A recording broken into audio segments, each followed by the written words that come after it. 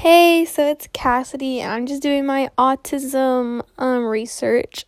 So the first thing I found with daily challenges an autism person may encounter are they have difficulties like social communicating, social interaction, like they may find it hard to begin or to carry a conversation. They may not understand social rules, such as how far to stand from somebody else, or may find it difficult to make friends.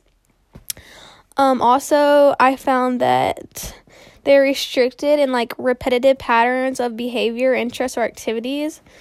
Like, for example, they may develop an overwhelming interest in something. They may follow inflexible routines or rituals. They may make repetitive body movements, but like they don't know they do that. It's part of their problem that they have, autism.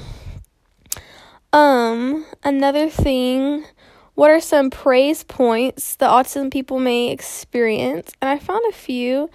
They rarely lie. They normally always live in the moment, so that's good. They don't really judge other people, which is a great thing, because that's kind of a big problem in our society. They're very passionate, and they play fear head games. Like, for example, they're not like, oh, should I wear this, or does this look bad? No, they don't really play head games. Let's see.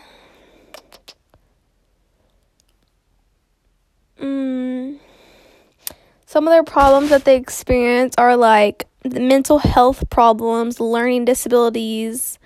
Let's see.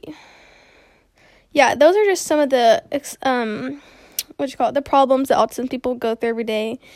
And so your question was, do you believe autistic people can live normal lives? And yes, I do believe they can live normal lives. They're just a bit different, a bit harder, but just a few more problems than most humans. So not too different, just they have a few more difficulties and like just go through more than most humans every day, which is okay. But yes, I do believe they can live normal lives just like us.